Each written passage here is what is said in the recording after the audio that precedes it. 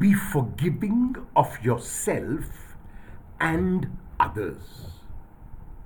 There was a person who owed his master a large sum of money. He could not pay the debt, and from all the evidence that was available, would be unable to pay even a small part of it. The matter was taken to court, and the judge was about to decide on a long jail sentence which would have been devastating for the man and his family.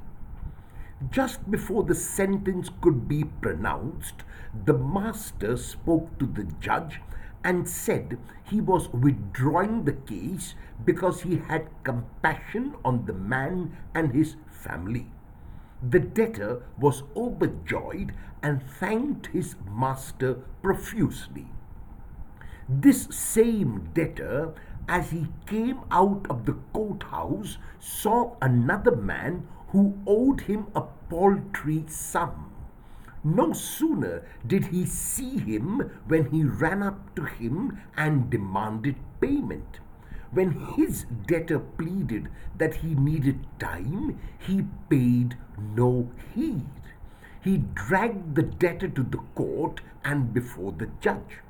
In this instance, it seemed that because the amount was not so large, it could be repaid.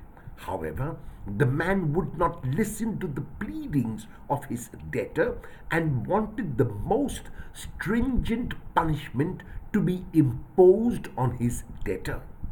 Some friends of the master saw what had happened and reported to the master the whole story, and the master was sad. The debtor whom the master had forgiven had not forgiven himself.